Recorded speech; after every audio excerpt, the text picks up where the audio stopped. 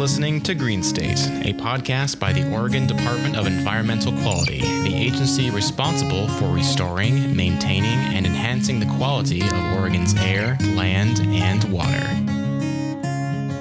Hi, I'm Lauren Wirtis. And I'm Dylan Darling. Welcome to the Green State Podcast. We are public affairs specialists with the Oregon Department of Environmental Quality, and this is the third and final episode of the Where There's Smoke series. We really recommend that you go back and check out the first two episodes, which will give you some context for what we're talking about today. Yeah, thanks, Lauren. In those first two episodes, the first part was about the past of air quality in Oregon, where we looked at field burning and wintertime wood smoke, and then we moved into what we'll see more today. And in part two, it was about present day wildfire smoke and how it's affecting air quality. So if you haven't checked those out, definitely go back, listen to them. But if you're with us now, you want to know about the future. That's what we're going to try to predict if we can, try to figure out where we might be headed as a state when it comes to wildfire smoke and air quality. Thanks for the recap, Dylan. So yeah, like you said, let's jump right in. We have a lot to cover in this episode. Wildfire smoke and its impact on air quality has really become a regular part of life in Oregon, as many people are experiencing this summer. We've, of course, learned this over the past 5 years or so, and DEQ's Smoke Trends Report gives data that supports what you all out there have probably observed wherever you might live in Oregon. We're seeing a lot more smoky days, and when it's smoky, it tends to be more intense. That's right, Lauren. While it's really hard to predict the future, we can look at trends and try to chart what is ahead. Unfortunately for Oregon, that likely means more smoky summer days more often. Now, if you're like me and you found smoke in recent summers in Oregon uncomfortable and even unhealthy, well, this report has some troubling info about what's coming. I'm going to quote from it. If these trends continue, Oregon would see an increase in unhealthy air quality conditions during wildfire season and more summers with widespread air quality impacts. Additionally, summers with little or no wildfire smoke, like 2016 and 2019, will be much less commonplace. Remember those blue sky summers of 2016 and 2019? Here's some of what Anthony Barnack and Daniel Johnson had to tell you. They both worked on the Smoke Trends Report, which tracks the air quality in 24 communities around Oregon. We put together an air quality trends report, and it shows that frequency and the intensity of wildfires has really ramped up in the last 10 years, but really in the last 5 years. And it's parts of the state that never used to see wildfire impacts, like the Willamette Valley and Portland, are now getting them every other year or every year. And parts that get them all the time they're lasting a lot longer, like Medford and Klamath Falls. They would get a couple weeks. Now they're getting 5 weeks.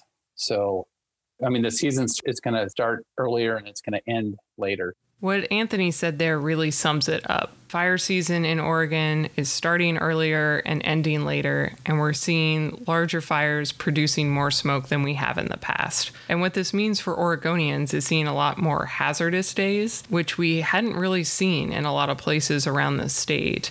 And in fact, most of the days, like 90% of all the days that the different monitors recorded that have been hazardous, were recorded just in 2020. We're recording this podcast in September 2021, and we're on the tail end, hopefully, of the 2021 fire season. And so far, this trend is continuing, particularly in southern Oregon, central Oregon, and the Klamath Falls area. They, again, have just seen more of these days of poor air quality, and so the trend is playing out yet again this year. And another aspect of wildfire is weather, which plays a really big role. So it takes dry, hot weather to prime forests and other wildland areas for flames. In learning about air quality and wildfire smoke in Oregon, Dylan caught up with Ryan Sandler, a warning coordinator meteorologist in Medford. He expanded on what we've learned in the Smoke Trends Report. And yes, Ryan has a fantastic title. If we simply extrapolate the current trends, we will have a longer wildfire season, more fires, larger fires, and more smoke. So I've lived in Medford since 1998. And the first 10 years I lived here, there was only one summer with unhealthy smoke due to the Biscuit fire in 2002. In the last 10 years, there have been 6 years with unhealthy summer smoke in Medford. The only good news is that the winter season has been getting cleaner with the cleaner cars and more efficient wood burning stoves, but summers certainly have been getting worse. So summer's getting worse and fire season's getting longer. That's just, again, this trend that's going on. And as we sit in September 2021, the forecast was for dry weather, a drier month than you might expect. This episode, it's all about the future and trying to look out in a long view of what's ahead. And a lot of the climate predictions and things like that are for just the dry times in Oregon to be longer and longer. And that means fire season being longer. And it comes back to our main topic, smoke.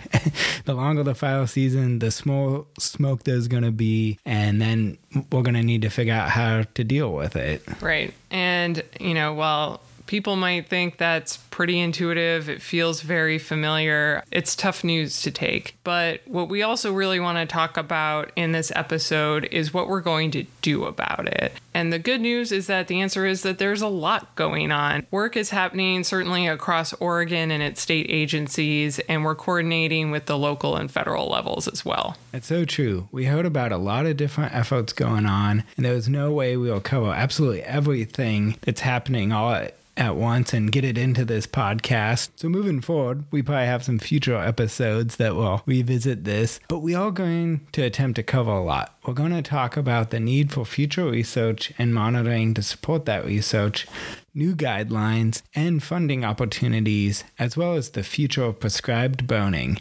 So hold tight, this is going to be a good one. It is. I'm really excited about this episode, and that is a great setup. So research, as agencies at all levels respond to wildfire smoke, it's always important that we follow the science. We're still learning more about wildfire smoke and its effects on health. And here's Gabriella Goldfarb with OHA to talk a little bit about that.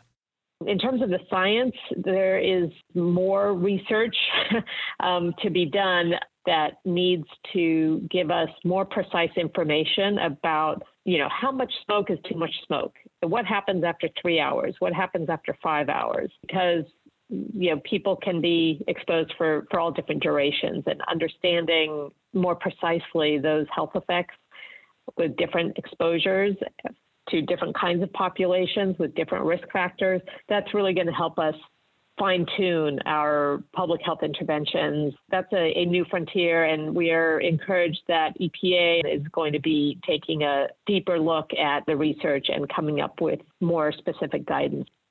And then Governor Brown issued her Climate Executive Order 20-04 in March of 2020, and one of the tasks that she directed OHA to carry out under that executive order was to work with Oregon OSHA to propose rules to protect outdoor workers from wildfire smoke and heat.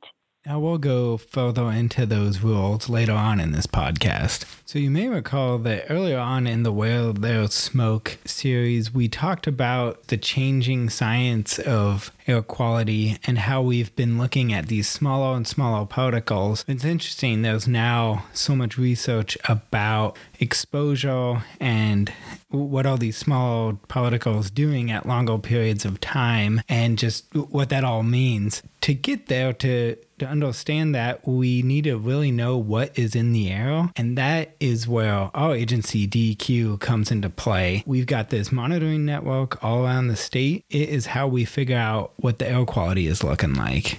And of course, part of the effort to learn more is to continue to understand what is happening on the ground across Oregon. Tom Roik, who listeners will have heard in the earlier episodes, describes how wildfires are impacting where DEQ prioritizes placement of air quality monitors. We have been adding more air monitoring stations. We have our own project, which we call our SenseOR, or Sensor Oregon. It's our own use of low-cost sensor technology, and we built our own device that we could deploy around the state. So that has been an opportunity for us to actually expand where we're monitoring around the state and add additional locations. We now have a number of air monitoring stations along the coast in places like Brookings and Coos Bay and Florence and Tillamook, where we didn't have those before. So as we go about expanding our network, given the resources that we have, we are doing that with wildfire in mind. We're looking at our map of the state and saying, are there locations where we don't have very good coverage as it relates to wildfire, and maybe we should put more monitors there. People all around Oregon have come to rely on DEQ's air monitoring network to know what the air quality is like when it's smoky and when it might be safe to go outside. They're trying to answer questions like, can I go out and work in my yard today? Can I go camping? Can I go for a run? And our air quality monitors can really tell you that. And the more we can cover more of the state, the better. As Tom mentioned, DEQ is working to expand the network. As of September 2021, we're up to about 70 monitors around the state, and in coming years, we're set to add about 20 more. That would bring DEQ's network to 90 monitors total. The monitors don't just tell you where smoke is thick and air quality is bad, but where there isn't smoke and where air quality is good. That's particularly useful if you're living in an area that's been socked in by smoke. It can be nice to know, oh, if I go over to the coast or over to a distant valley, I might just have a chance to get a break, get some relief from the smoke. Yeah, I actually had a friend last weekend reach out to me, and she was in the Mount Hood Wilderness area and was asking about the air quality and whether she should stick around there. And while the monitoring network isn't predictive, you can click on a monitor and see a graph over time. And at that time, it looked like it was trending downward. So of course, at that time, it was unhealthy. So she wasn't getting out and doing too many activities, but she was able to keep an eye on the network and sort of stay at her camping spot, and the air quality got better and they enjoyed their weekend. That's great. That's great. It is a good point to remind people that we do have a smartphone app called the Oregon Air app. If you happen to have a friend at DEQ, you can always call us. But if you don't, if you have a smartphone, you can use this app to take a look at the data that Lauren just mentioned, and you can see those trends. Is this air getting worse? Is this air getting better? Should I stick around here? And DEQ isn't the only agency involved with air monitoring. The U.S. Environmental Protection Agency is researching ways to make air monitoring better and spread air quality information. When it comes to wildfire smoke, EPA is looking at modeling, low-cost sensors, indoor air monitoring, evaluating air filters, monitoring performance when challenged by smoke, and improving air quality smartphone apps. EPA has a lab in Corvallis called the Pacific Ecological Systems Division Laboratory.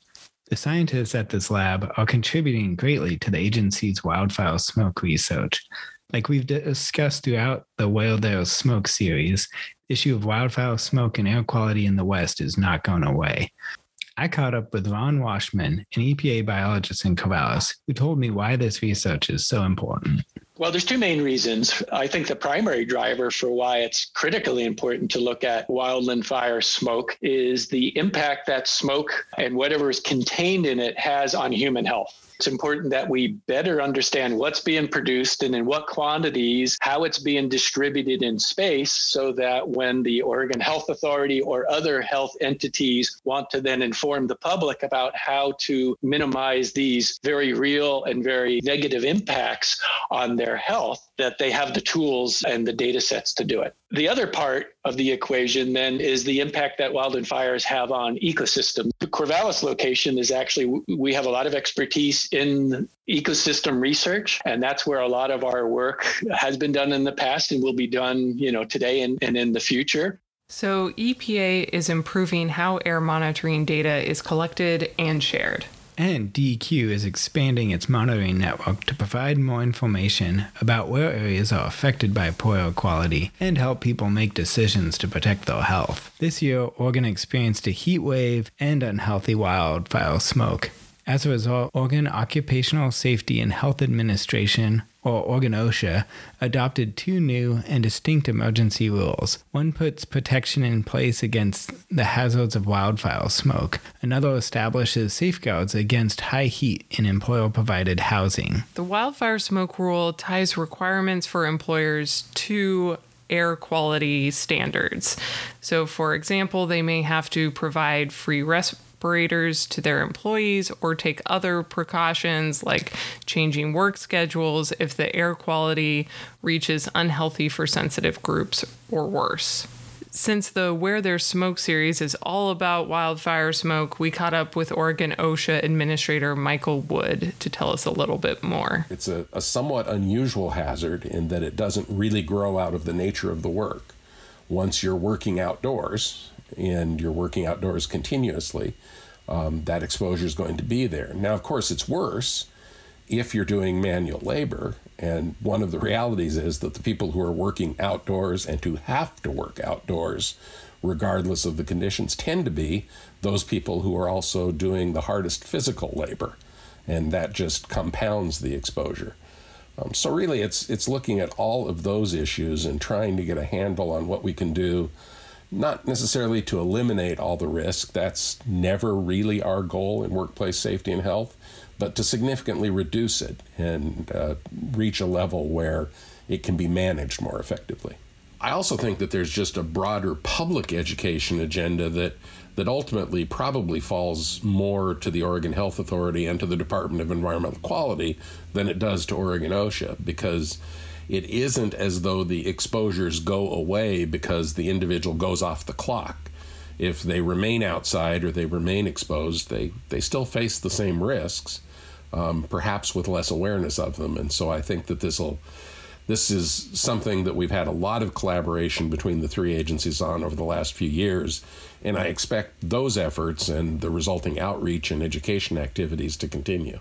Michael also mentioned the heat waves, as well as the ongoing COVID pandemic we've been experiencing, that they add new complications to these rules. Because it's important to protect people from wildfire smoke by making respirators available, but you also have to be careful during heat to make sure people don't experience heat exhaustion or heat stroke. It's just an added challenge. Yeah, that's a really good point, Dylan. And as Michael mentions, there's a lot of collaboration to make sure people are protected both during and outside of work, because the impacts from smoke or heat or COVID don't go away when you're off your job. There was also another important wildfire bill passed in the legislature, officially called Senate Bill 762. This wildfire bill is going to provide a number of new resources to the state and federal agencies and support local communities as well. Gabriella Goldfarb is back here with us, and she provides some examples of what this bill will mean to Oregonians. There's a Senate Bill 762 that is what they're calling the Omnibus Wildfire Bill, that has a whole range of big programs to try to make the state more resilient. But part of that bill does 2 things related directly to health. For my agency, OHA, it provides funding to us so that we can provide smoke filtration devices to people with low income and at high risk. And so we will be able to help people develop cleaner air spaces in their homes. It also directs the Department of Human Services, which is the agency in charge of any kind of emergency sheltering. And this bill, Senate Bill 762, is going to provide funding and direction to the Department of Human Services to give grants to local communities to establish emergency clean air shelters for wildfire smoke and other air quality events, and also to provide resources to local governments to take their public buildings where the public could have access and upgrade the HVAC systems, the air systems, to make them more resilient to smoke. So those are 2 really important outcomes from that wildfire bill. And I enjoyed this part of the conversation with Gabriella because I wanted to hear more about the protections in place for people who don't have homes. We've spent a lot of time talking on this podcast for how to upgrade your home or put a DIY filter in your home, but we definitely need to remain concerned about people who don't have homes. So I was really happy to hear that there are going to be more resources and more effort and energy directed towards making sure that those people's health is protected as well. Lauren talked with DEQ Air Quality Planner and Forester Margaret Mello to learn more about DEQ's role under Senate Bill 762 and learn more about what she's doing when it comes to working with local communities. Specifically, we are going to be working with community and tribal partners to develop community smoke response plans. So these plans are basically plans that engage with people who are doing prescribed fire activities, the smoke vulnerable, and the local public health authorities. It basically creates a strategy for communicating to those that are smoke vulnerable what the air quality will be and what they can do to protect themselves from smoke. We are going to give some priority to areas that we call smoke sensitive receptor areas. Those are the communities that have routine smoke impacts and also have a lot of need for doing prescribed fire within the vicinity of their community, but have the potential of having a smoke impact that their community needs to be prepared for. You know, in the wake of the wildfire event that happened last year and the horrific smoke impacts that we saw, people are realizing that there's a lot of ways in which you have to prepare a community. It's not just preparing them for evacuations or creating defensible spaces, but smoke can travel long distances and impact communities. And so being able to make sure that people are aware of that hazard is equally as important.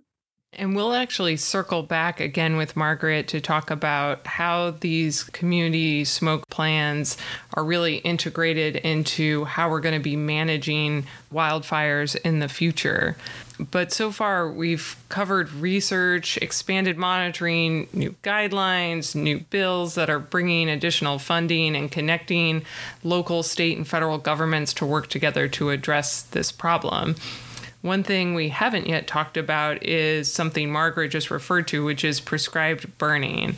And Dylan, how would you define prescribed burning to the listeners? It's essentially a way of managing the forest through burning areas on purpose during specific weather conditions so the smoke doesn't stay around. That's where the prescription in prescribed burning comes from, it's a prescription for the right weather conditions. By getting rid of some of the brush, hopefully we can avoid these massive wildfires that come during the dry season and create unhealthy to hazardous air conditions for a long time. Margaret is one of the folks at DEQ that is really heading up this effort. Prescribed burning, which is also sometimes called controlled burning, describes fire that is set intentionally on the landscape to meet some type of management objective. And there's an array of different things that prescribed fire does. It has, both ecological and silvicultural benefits. But one big benefit that we do know that prescribed fire has is it reduces hazardous fuel loads. And it's the hazardous fuels that can cause an increase in catastrophic wildfire risk. So the smoke management program, which is a component of prescribed fire, it's how you manage the smoke that the prescribed fire creates. What we do is we collaborate with the Department of Forestry. ODF has a team of meteorologists that monitor weather conditions and issue daily forecasts, and they regulate when fire is on the landscape, and they do it under atmospheric conditions that are favorable so that the smoke doesn't impact the community. And when we're putting fire on the landscape, there's a whole team of firefighters there to monitor it and watch it and put it out, versus if a fire happens naturally, could take off. And so definitely the prescribed fire route is less of a threat and produces far less smoke emissions. Now, Lauren, I used to live over in Bend, Central Oregon, where it's a fire landscape. Fire is a part of the terrain there. And prescribed fire is a very interesting topic because you definitely, you want to have a prescribed fire, as Margaret described, less intensity in everything, rather than a big wildfire that creates unpredictable large amounts of smoke. That said, when it's springtime and you want to be out on a mountain bike or something like that, it can be a challenge choosing to have smoke then or in the fall. So those are just some of the challenges as you plan out prescribed fires. That's exactly right. And prescribed burning isn't new to Oregon. The smoke management program has actually been around and been part of DEQ since 1972. But as we lean on it more to help us manage catastrophic wildfires and try to make sure they happen less frequently, making sure that we manage smoke and communicate when there's going to be smoke is going to be a really important part of what we do. So Margaret also mentioned during our discussion that there are a couple different types of prescribed burning, and the most common one is called pile burning, which is exactly what it sounds like. You put a bunch of materials in a pile and you burn them.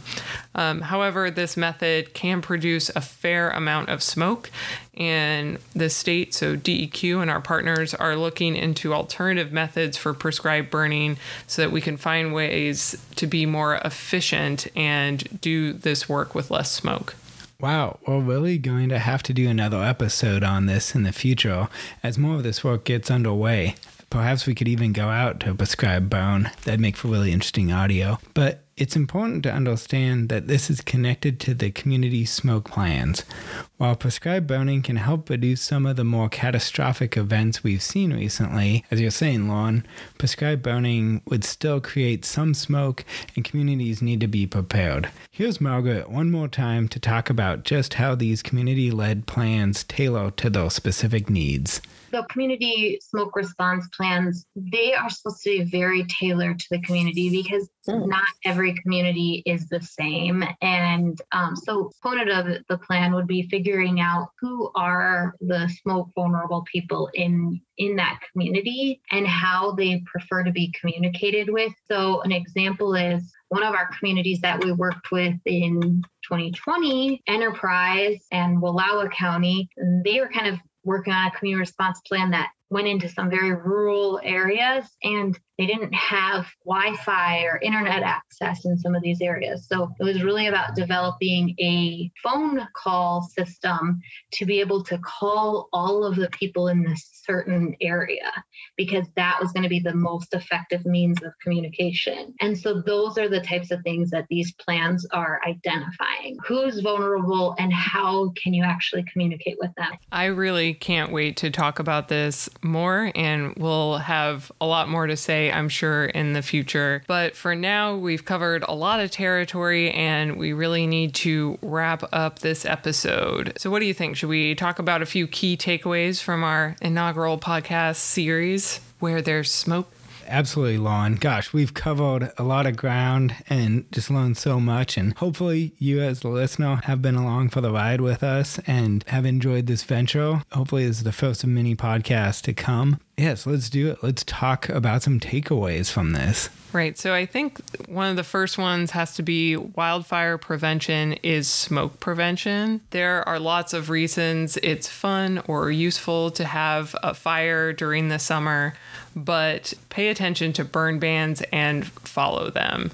If we don't have wildfires set, then we don't have smoke. And one of the interesting facts Dylan and I learned during this time is that humans are actually responsible for a large number of fires that get started. It's something like 80%. And while those go out quickly, those are actually only responsible for about 20% of the area of land that gets burned. That could be the fire that turns into the next bootleg. So let's all do our part and prevent wildfires and prevent smoke. Yeah, definitely, Lauren. It's pretty much lightning or people that cause wildfire, and there's not much we can do about lightning, but there's a lot we can do about people.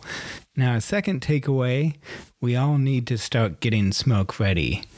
That means figure out your air circulation system. Can you put a filter on it? Do you need to create your own type of filter? Do you need to find a local clean air space?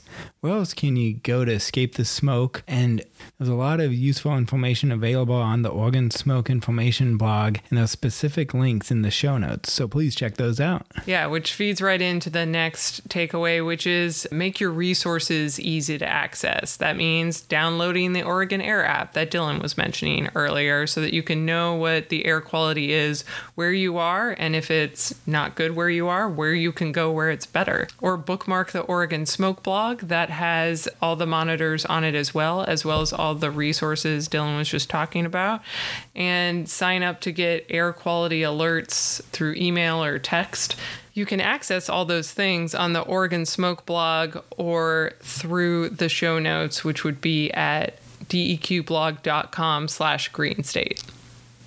Okay, fourth and last takeaway that we pulled together for you guys, and that's share your knowledge with others. Part of what we can do for one another is talk about it. Hopefully you learned a lot through this series, and now please just pass it on, either by sharing the podcast or just bringing up what you've learned in conversation with your friends and family. Right. I always feel really good when people reach out to me because I know something about the air quality and they're trying to protect their health, but you could be that person too. So make sure you talk to other people so that we can all be safe out there. Definitely. So much of this comes down to climate change. Like so much with climate change, there's how you deal with its effects and what you can do to address it. As long as climate change continues along its current path, we will see more drought and more wildfires in Oregon. The frequency and severity of unhealthy days due to wildfire smoke will continue to increase throughout all parts of the state. In coming episodes of Green State, we'll be talking about climate change and what Oregon is doing about it. We'll also be talking about recycling modernization, environmental justice, and a lot of other topics. And that's a wrap on our Where There's Smoke series. If you have any questions you'd like answered about smoke or air quality, make sure to reach out to us at green.state@oregon.gov or leave a voicemail at 503-451-0585. You can also let us know what you'd like us to talk about in the future. We're open to ideas. So thanks for listening to Where There's Smoke, and please join us again for more conversations about Oregon's air, land, and water. Thank you for listening to Green State, the Oregon Department of Environmental Quality's podcast, and thanks to all the voices who contributed to the conversation.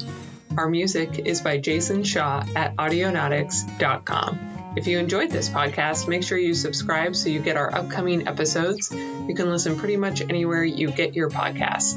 Feel free to rate and review. And if you have any questions or ideas for topics for us to cover, you can reach us at 503-451-0585 or by email at green.state@oregon.gov. To find out more, go to deqblog.com/greenstate.